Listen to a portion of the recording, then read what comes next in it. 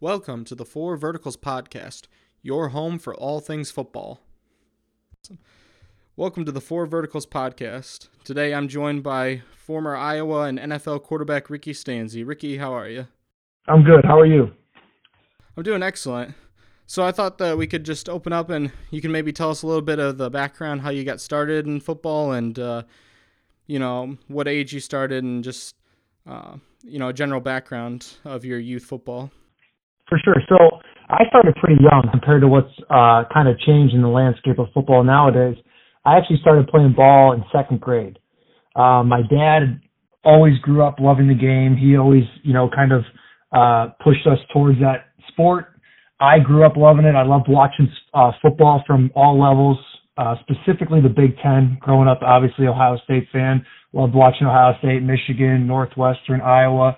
And then in the pros, I remember I just liked certain players. I remember watching the 49ers growing up when Steve Young and Ricky Waters and Jerry Rice were there. But always a fan of the game. Wanted to play for as long as I could since I was young. So I always kind of dreamed about playing in the NFL. So, it was something I worked towards, since I was in second grade. It was always kind of my number one sport. Also loved basketball, but football was definitely the game that I wanted to play for as long as I could. So what age did you start playing in like youth leagues, and then have you always played quarterback, or was there a point where you transitioned maybe later on in high school or something? Yeah, I kind of, so second grade was really the start. I bounced around position to position. Quarterback was always the position I was playing. I did some running back, played some wide receiver, actually had a little stint at outside linebacker in high school, which is pretty funny because I'm the furthest thing from it. But, a little bit of defense, safety and corner, and just kind of playing around for really that first, when I was young, I was kind of playing running back, and then I was a quarterback for the majority of grade school. And then high school, I kind of bounced around, played some wide out, and that was where I played a little linebacker and a little bit of safety and corner. But, by my junior and senior year, obviously, it was full-time quarterback. Now, do you have any specific maybe memories or games in high school that stood out for you? Yeah, definitely. I'd have to say my junior year, we were playing Archbishop Hoban, and I had kind of struggled a few games before. It was my first year starting. I was kind of trying to find my footing and find my leadership and all those things. And that was kind of a breakout game for me as on a personal level. So that was a big game, I remember. And, my senior year was awesome. The group of guys that I went through high school with, we were really tight. We had a lot of great memories. We played in a lot of big games. And I think we had a victory against a really good Benedictine team that we had to beat twice a year, and we ended up beating them in the playoffs, kind of down to the wire. And that was always a game that was a great memory too. So high school was a blast. Played a lot of football, played a bunch of different positions, and had a lot of good guys that I was able to share those memories with. That's awesome. Now, moving a little bit past there, can you walk me through maybe the recruiting process for you as a junior and a senior, how that kind of went for you, some of the schools that you considered, and how you ended up eventually deciding on Iowa? Yeah, so junior year was when I kind of started, near the end there was where I kind of started to garner some interest. It was mostly MAC schools at the beginning. Akron was my first offer, and then that kind of opened the gates a little bit, and I had a lot of different MAC schools. The Big Ten was kind of, there's only a couple schools interested. It was really Purdue, Michigan State, Iowa, and Ohio State. We talked a little bit, Indiana. So I was kind of, had an open dialogue with a lot of different coaches, but there was really only a few that were, showing a lot of interest. And so I kind of narrowed it down to Miami of Ohio and Iowa near the end. And, went to Miami of Ohio, absolutely loved it. Enjoyed the campus, enjoyed the coaching staff, and I liked what they were doing at that program. And then when I went to Iowa, I was kind of like, yeah, this was it. I just trusted my gut. I always wanted to play in the Big Ten, so that was definitely a factor. I loved the campus. I loved the coaching staff. I mean, Coach Ferentz, Coach Doyle, Coach O'Keefe. Coach O'Keefe was my recruiting coordinator, and he ended up being my position coach and my O coordinator. So he was there throughout the whole thing, which was one of the things that people kind of were trying to like put in my head was, hey, Iowa's got this great coaching staff. It's Kirk Ferentz is the head of it. He's got tons of NFL interest. He's probably going to jump ship and take his crew with him, and you're going to be sitting there, which they all, what I'm saying, because there's so much turnover in college that it's easy to get caught in a situation where you come in and then your guys leave. So what was interesting when all the dust settled, looking back, Iowa's had one of the longest tenures of all time with Coach Ferentz being there, especially the guys that I've kind of went through this with. They haven't budged. They've been the same. Whereas all the other schools that I was interested in, they had tons of turnover. So from that standpoint, Coach Ferentz was loyal to his word. He told us then he was going to be there for a long time, and he still is. So it really came down to wanting to play in the Big Ten. I liked that atmosphere, and then Coach Ferentz really sold it for me. Yeah, no, I know Big Ten is obviously one of the most prestigious football conferences, and it's definitely a big deal to a lot of guys coming out of high school to know that you enter your freshman year, that the same guys are going to be around you your senior year, and you're not going to have to relearn systems and kind of change philosophies and mentalities. Yeah, that was huge for me, especially I was a guy, I needed the reps. I needed to kind of spend time in the offense and get to know the intricacies of it.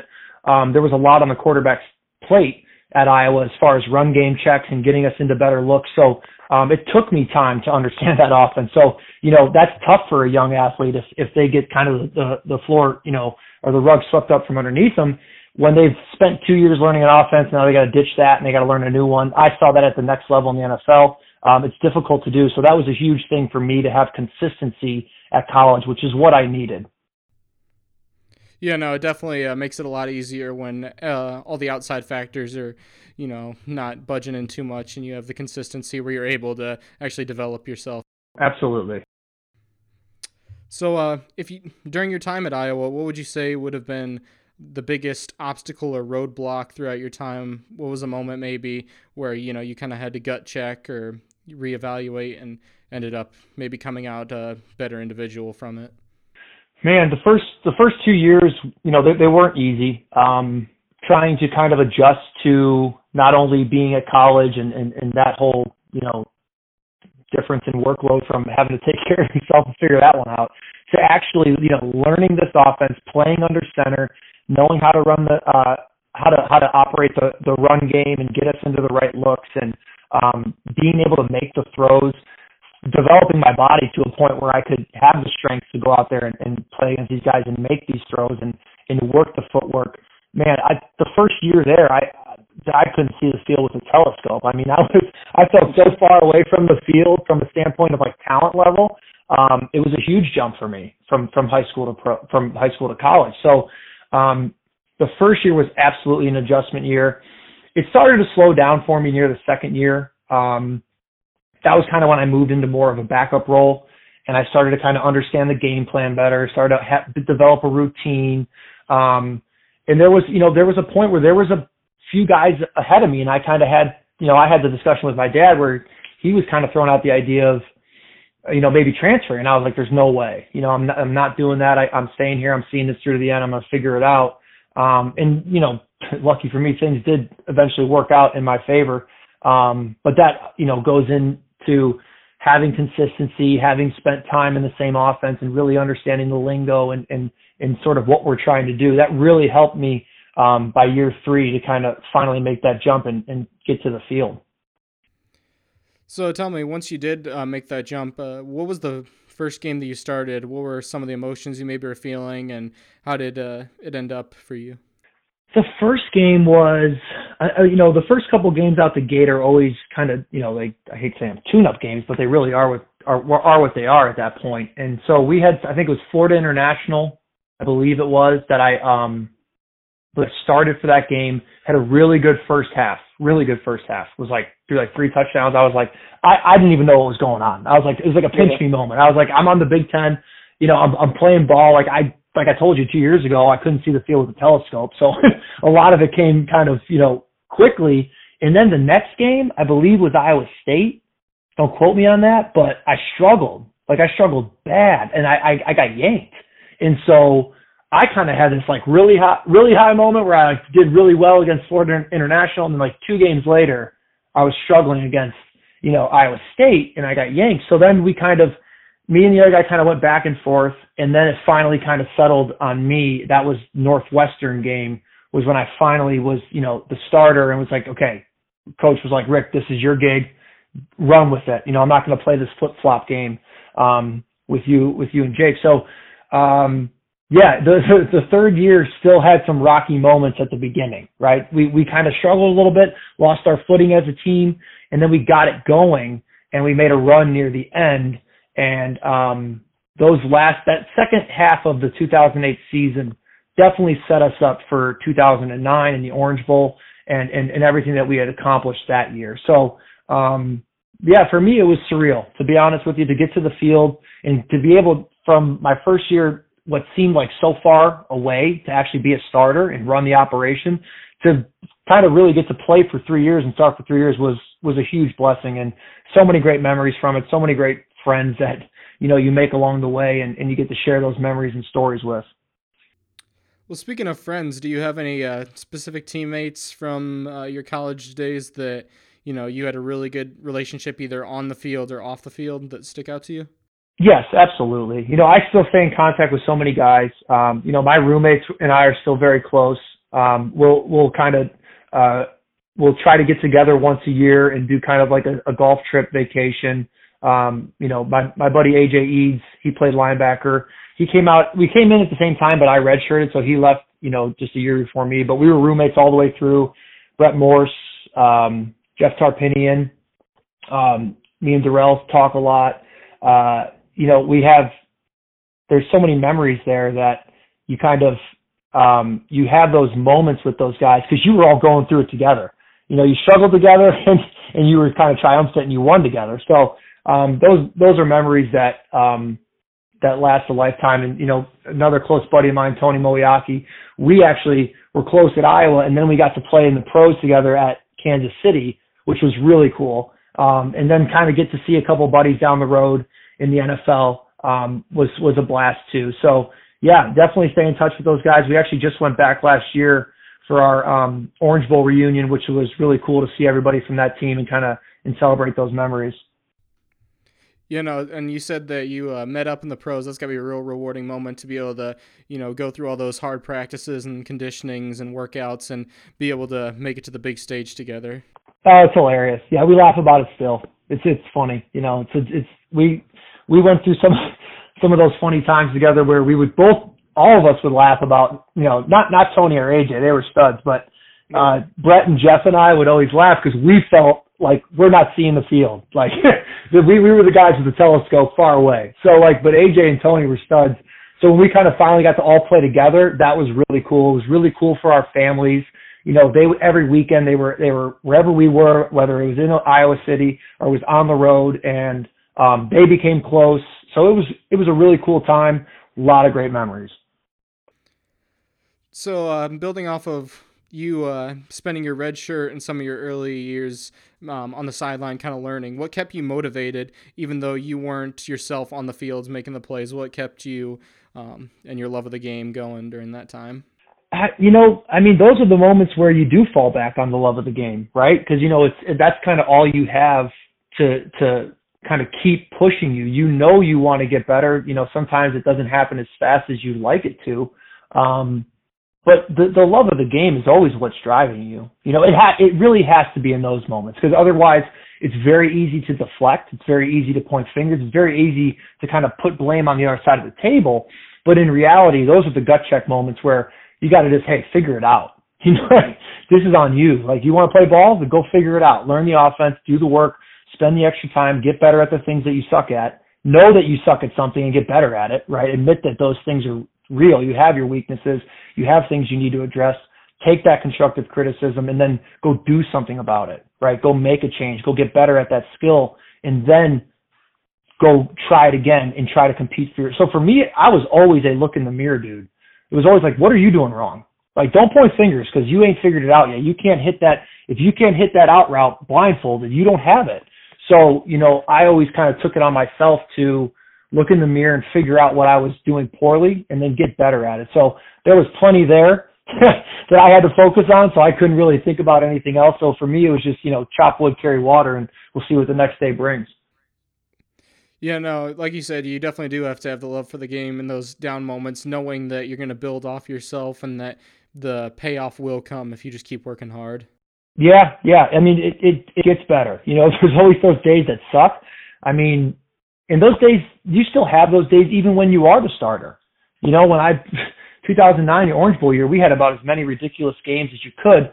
I mean, the one that always stands out, and I always talk about because it's funny now, wasn't so funny then, was the 5-interception game before the fourth quarter against Indiana at home, which we ended up coming back and winning, which is the most bizarre game ever. But yeah, you're going to have those moments. I mean, you're going to have, for me, those moments happened, and I think the moments beforehand, behind the scenes that nobody saw of you have a crappy practice and you know that it's on you and you got to dig yourself out of it for tomorrow.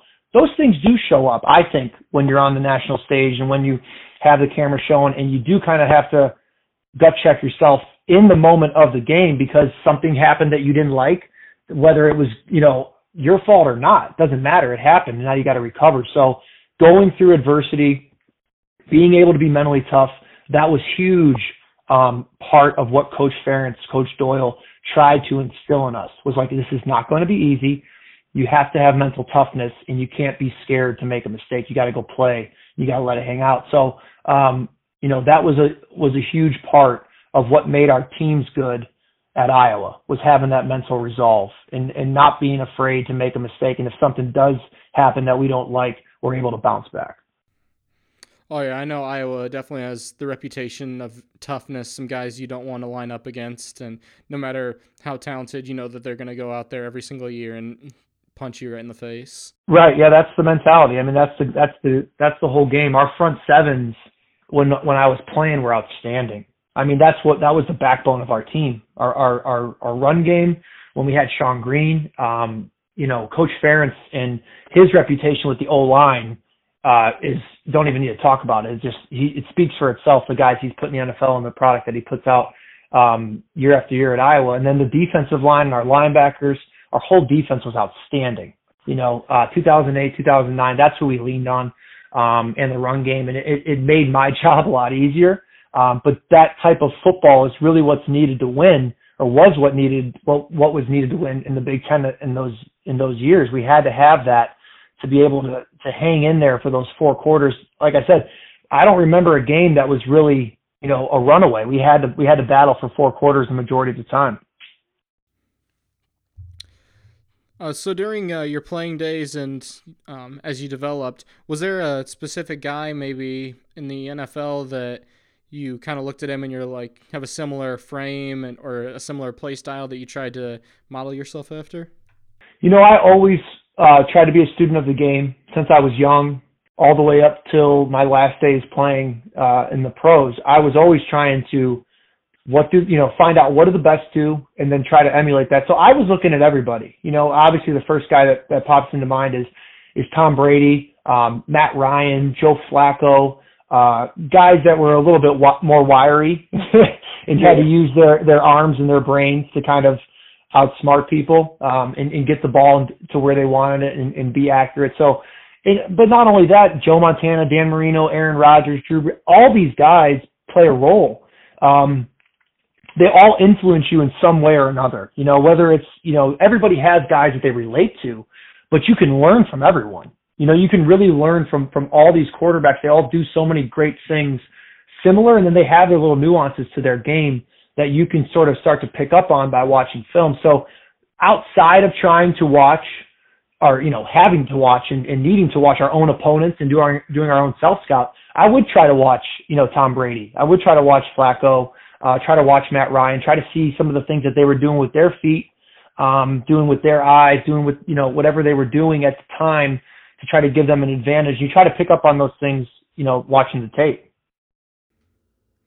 Yeah, no, there's definitely something you can learn from all of those outstanding. Every single guy's brings something different or exceptional that, you can try and piece it together.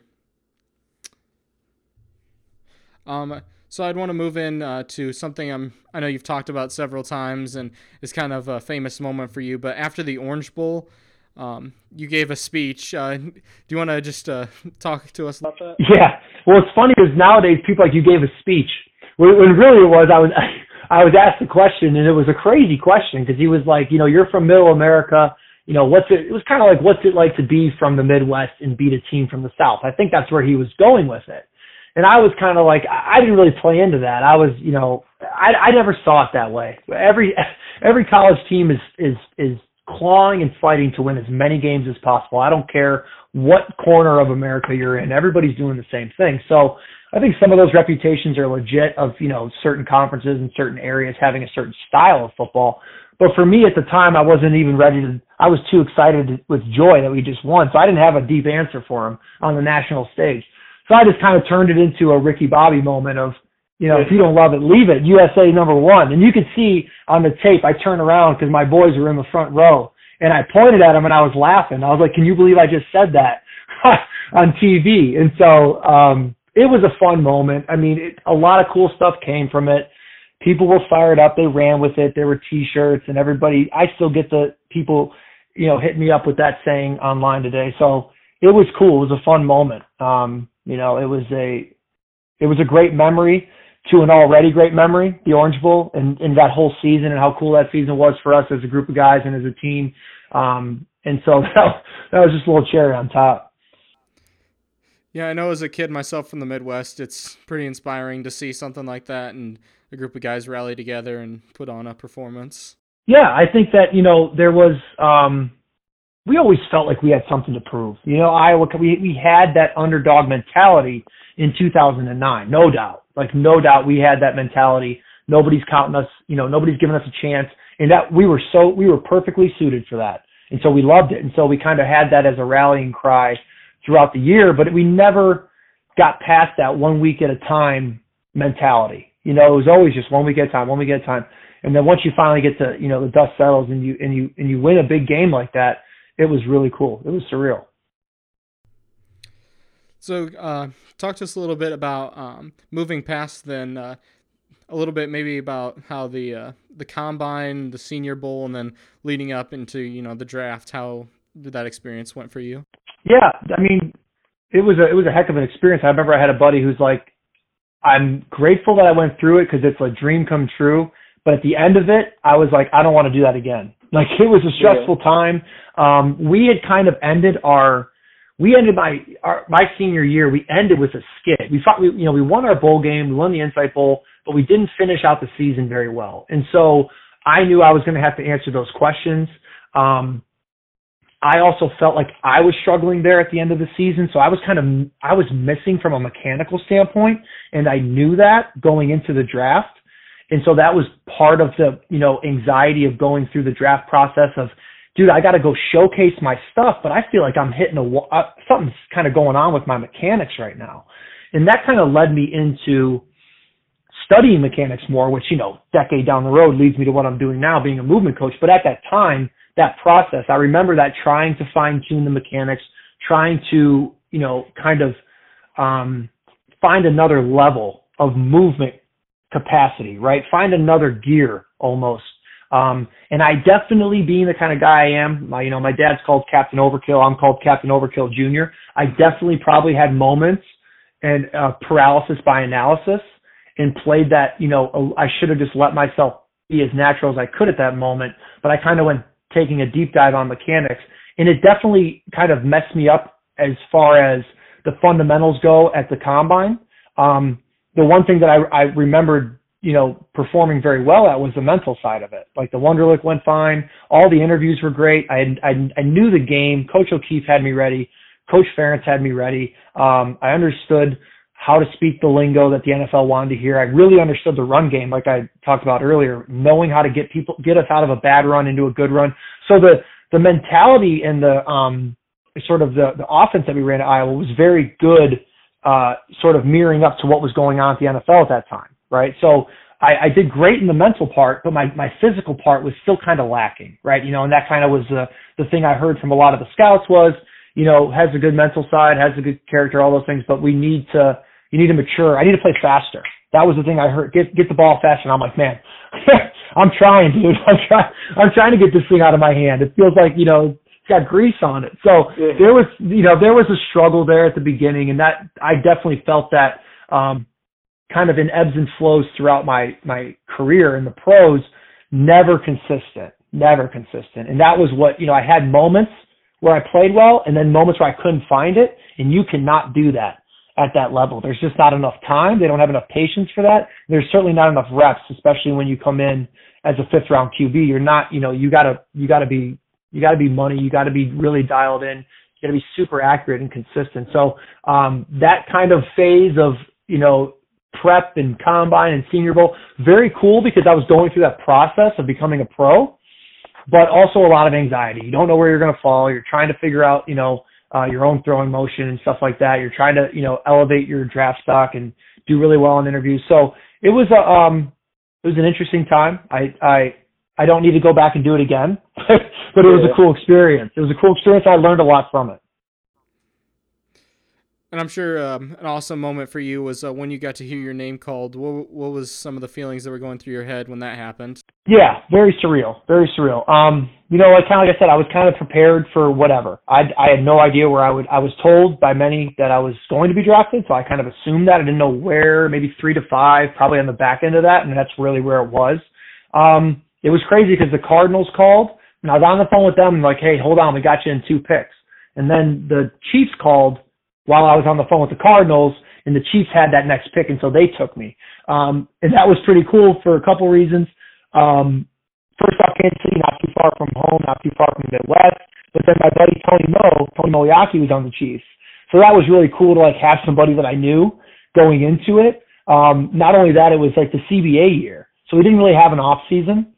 So we had these makeshift workouts type deal, and to at least have somebody to go to Kansas City with and hang out with, and have somewhere to stay and be able to meet the guys on the team. It was nice to have Tony there through the transition. So I was fired up about going to Kansas City, just happy to be drafted, happy the process was over, and I was ready to get started.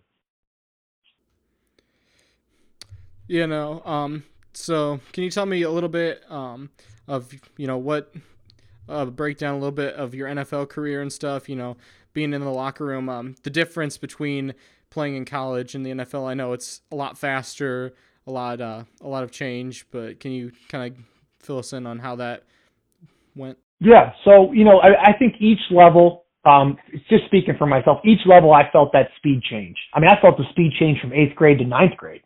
Yeah. When I got from 8th grade to the high school level, I was like, whoa, these dudes are flying. And then I got to high school to college, I'm like, oh my gosh, there's no way. I need a telescope. I can't see the field. Pros was the same way. Like I said, I was already in this phase of trying to figure out your mechanics. You try to figure out your mechanics when you got these dudes, you got 300-pounders that are even faster than they were at the level before, and they're running at you. Once again, I had some success early on. I had a decent preseason game. I had a couple games that I struggled in to kind of find it, but the environment, the kind of the mentality we had at Iowa was, get here, do your job, don't complain. That was what we did. Like, do your job, stop crying about it. Just do your job.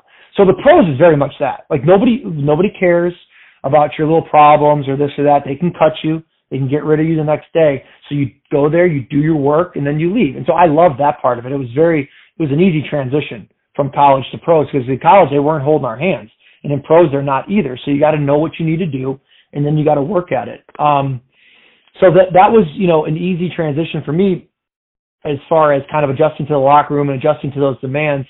Learning a new offense was, that wasn't something that was a terrible difficulty, because like I said, we had a lot on our plate at Iowa. We really did as quarterbacks. And so that kind of had me prepared.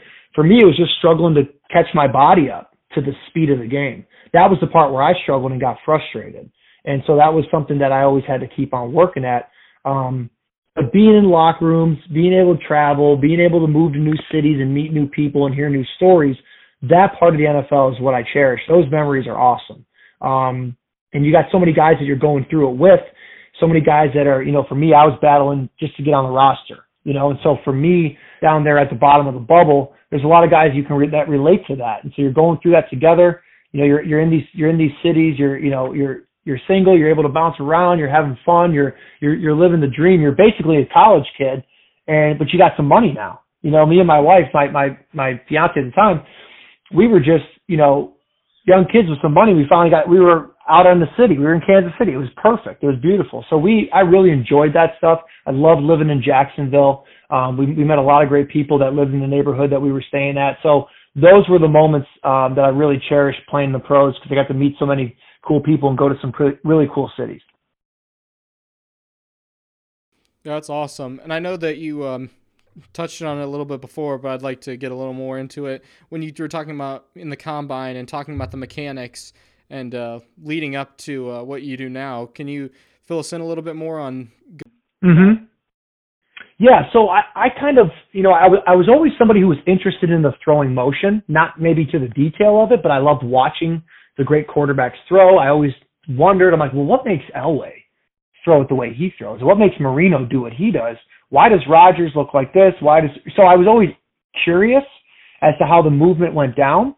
And then in 2011, I believe it was, yes, so that was the first year, I finally got my own computer, my own, like, you know, computer to watch tape. Nowadays you can do all this stuff on iPad, but like I feel like an old timer saying that I had to buy a computer with like a cowboy remote, but that was really what it was. I bought this computer that was just dedicated to my film studies, right? And so I had this computer that I would watch tape on. I'd watch any NFL tape I could get my hands on. I had it downloaded on there. It was pretty cool because you got your video guys, obviously. And you just go in there and say, hey, can you find me this, and this, and throw it on there? And they would. So I was able to, the first couple of years, just really look at throwing motions. Now, I didn't know what to do with it. I had no idea what I was really looking at. I was kind of trying to piece it together, but had no really underpinning, had no real blueprint to kind of work off of to see what was good, what was bad, what was going on in my own body that I struggled with. So that kept evolving for me, right? That was something I just kept kind of peeling back layer by layer. Different things, you know, different setbacks would kind of lead me down a new path. I was always looking at the movement training and the curiosity towards human movement with really the background of I'm just trying to stay on a roster. I'm trying to fix my own body to make myself feel free and liberated to move how I want to move on the field. So it was always kind of rooted in that. But as it evolved and as I kind of just kept rolling with it, it became my passion. And, you know, eventually when ball was done and I finally was finished up in the CFL, I'd been looking at movement for about 8-9 years. So once I started there was a couple books, Spinal Engine and Muscles and Meridians. Those are always, you know, those are the two books I like to point people in the direction of. Once I started looking at those and seeing that, hey, I think there's more to this movement stuff than what's really out there in the mainstream, I found a guy, Coach Gilly, Jose Bosch, who he had, you know, basically, you know, discovered, you could say, a movement system, and he called it GOATA. And so he built this system using slow motion technology to watch the indigenous people, the hunter-gatherers of the world, move. And so, because he was somebody who was wrecked. He had, you know, 3 levels of degenerative disc at his low back. So he was somebody who was searching for that answer too, and he had turned to the slow motion, which was something I had been doing my whole life, watching tape, you know, inadvertently. And he was looking at it from a pure movement standpoint of, hey, how's the body supposed to move out in the wild in its natural setting? So he started studying the indigenous for hours on end, watching them frame by frame in slow motion. Then he started to kind of look at, or what he really noticed was he saw a video of Michael Jordan walking. And he's like, hold up, let me see something. He put his iPad up to the TV and he scraped the video and he went back and he looked at it and he goes, oh my gosh. He's like, Michael Jordan's doing with his knee what the indigenous are doing with their knee. And I don't see it being taught anywhere in the gyms. Nobody's doing this move, right? The move we would call bow and corner. So his sort of methodology came from the slow motion video, which I was so well versed in. I had been spending my whole life watching slow motion video as a football player. So when I started talking to him and picking his brain about movement, I was like, oh, this is it. This is what I've been looking for 9 years. This is what I've been searching for, the key to movement, right? It's all based in spirals. It's all based in moving energy around a corner. And the people that do it the best are the ones that were left to nature to move and live the way we were originally designed, which is the hunter-gatherers. So once we started, you know, talking, and one thing led to the next, you know, eventually I'm at this point now where I'm a coach in the system. And I kind of, help teach this to other people that are interested in the system. So it's been kind of a long road of studying movement, but, man, I couldn't be happier to teach this system. And it's something that I absolutely love, and I can't put it down. Yeah, no, I've checked some of the stuff out that you've done, and I know a lot of it goes over my head a little bit with the very precision movements and angles and stuff, but it's very awesome and interesting to see. Yeah, I think that's the trouble with social media is you're trying to convey a message and you're trying to convey it quickly. We've tried to do a better job of putting information on IGTV and YouTube where you can kind of expand on some concepts. You get more time to kind of talk about some things. So, but the reality is that it's quite simple. You can boil it down to all energy is moving in a spiral. And so movement happens the same way. And so, we're basically a rear-wheel drive propulsion system, and it's comprised of rotary joints that are wrapped in this rubber band fascia. And when you move in a spiral, you load up that fascia and you load it up correctly, and then you're able to move that energy in a way that is not only fluid, but it keeps you durable. And that's kind of the underpinning of what GOATA is it's a security system. It's a connective tissue joint segment security system. So there is a proper way to move forward through space that is going to keep your connective tissue healthy and your joint segments healthy for a lifetime. I mean, Mother Nature wouldn't design your connective tissue to last 110, 120 years and then make it break down at age 50. There's no chiropractors on the savannah. There's no orthopedic surgeons in the rainforest. Mother Nature does not deal in inefficiencies. So you're not going to blow your knee out or need a hip replacement if you're a tribe in the rainforest, because you're always going to move the way you were designed, because you're not being subjected to modern sedentary lifestyle. You're not being subjected to poor footwear, poor chairs, poor resting options, and then poor training that has a crappy blueprint. The blueprint of training is muscles and lines. The reality is when you put on slow motion video, it's all spirals. It's all energy moving around a corner. The ankle is a rotary joint, the hip, the spine, the shoulder, all rotary joints. So it's all energy moving in a spiral fashion. And that's how you become explosively fluid and endurance durable. So that's what we're rooted in. And we try to get that message across, but we're always trying to find ways to keep it simple so that everybody can eventually benefit from it and not have to get that joint replacement, or that athlete not have to go through that non-contact catastrophic ACL or Achilles. Oh, absolutely. And like I said, it's a absolutely great thing, and I hope that it becomes more readily known and available to all trainers, so that way, some of these guys don't, can spare themselves unneeded injury. Oh, it's so avoidable. It kills us. Yeah, it's so avoidable. These guys, I mean, we see it every year. These guys that come out in the draft and these young guns and people, what do you think about this guy? I'm like, well, his movement is insecure. He's going to have knee trouble. He's going to have hamstring trouble. I think people don't like that we're able to predict it, but that is the fact, is that you want to get to the point where you can predict it. The whole point is prevention. Predict and prevent the injury from happening. We're very good in this country at bandaging boo-boos. But what about fixing it before it ever becomes a boo-boo, right? What about actually stopping the injury from ever happening, right? We can do that now, right? We have the system in place to do it. We're just at that point of, like you said, getting that message across to the masses. Yeah, well, I believe, you guys, I've seen, have some great guys on your team, and I'm sure in the coming years that, hopefully we can get this out and, to some high school guys and college guys and be able to work on the forms and stuff. I have a friend personally who's torn his ACL multiple times, and I'm sure some stuff like this could have helped. Yeah, that's the thing. I think, anybody that's close to sports has a story or two, I mean, you've got a friend, I've got a bunch of buddies who struggle with, ACL and Achilles. And it's not just that too, it's I think people see those as sort of a cash cows when we're talking about movement, but it's also all the chronic pain. That's the underlying, what we would call WOTA, is it's all the itises, right? The shin splints, the plantar fasciitis, the tendinitises of the knee and the hip, and those things that are unexplained and they just won't go away, that's WOTA. It's also WOTA when you tear your ACL and your Achilles and nobody's around, you just put your foot in the ground. It's also WOTA to need a joint replacement at the age of 56. So if we can prevent these things by being able to screen, assess, and predict somebody's sort of injury risk, you can look at that athlete and say, hey man, you got a high risk of injury. We need to recode your movement behavior. We don't need to get your squat max up. We don't need to teach you hang cleans. We need to fix the way you're landing, absorbing, and leaving Mother Earth. That's what we need to fix. The way you land, load, and leave is what we need to pay attention to with these young athletes. It's what we need to pay attention to with the pro athletes, right? Like these guys do not need to be power lifters and Olympic lifters. They need to be movers.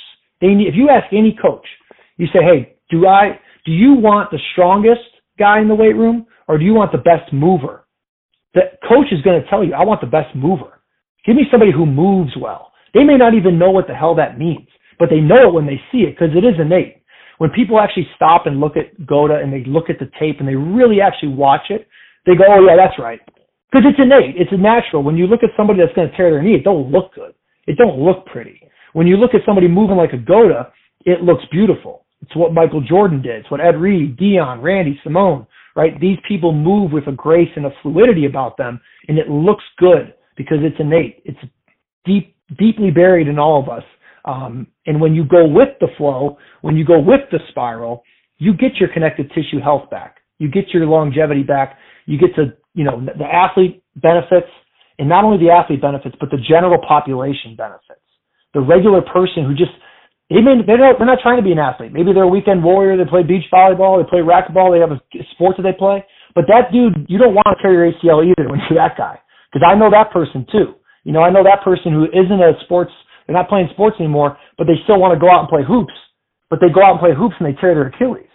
And so those things are preventable just with some simple maintenance of understanding that I can rewire my movement pattern. And when I do that, I'm going to keep my connective tissue and joint segments safe, and I'm not going to have all this chronic pain. Yeah, no, that's all some great advice. And like I said, hopefully in the coming years, especially with the great work you guys are doing, we'll be able to push this onto the young and professional athletes and see a definite decrease in all these later life problems, or like you said, the big ones that people post up. Well, I'd just like to thank you for coming on and sharing your story and a little bit of what you do now. And I'm sure everyone's going to enjoy this a lot. And it was great to get to talk to you. Yes, thanks for having me on, Cam. I appreciate it, man. Thank you for tuning in to the Four Verticals podcast. Make sure to drop a follow and share with all your friends. We'll see you next time.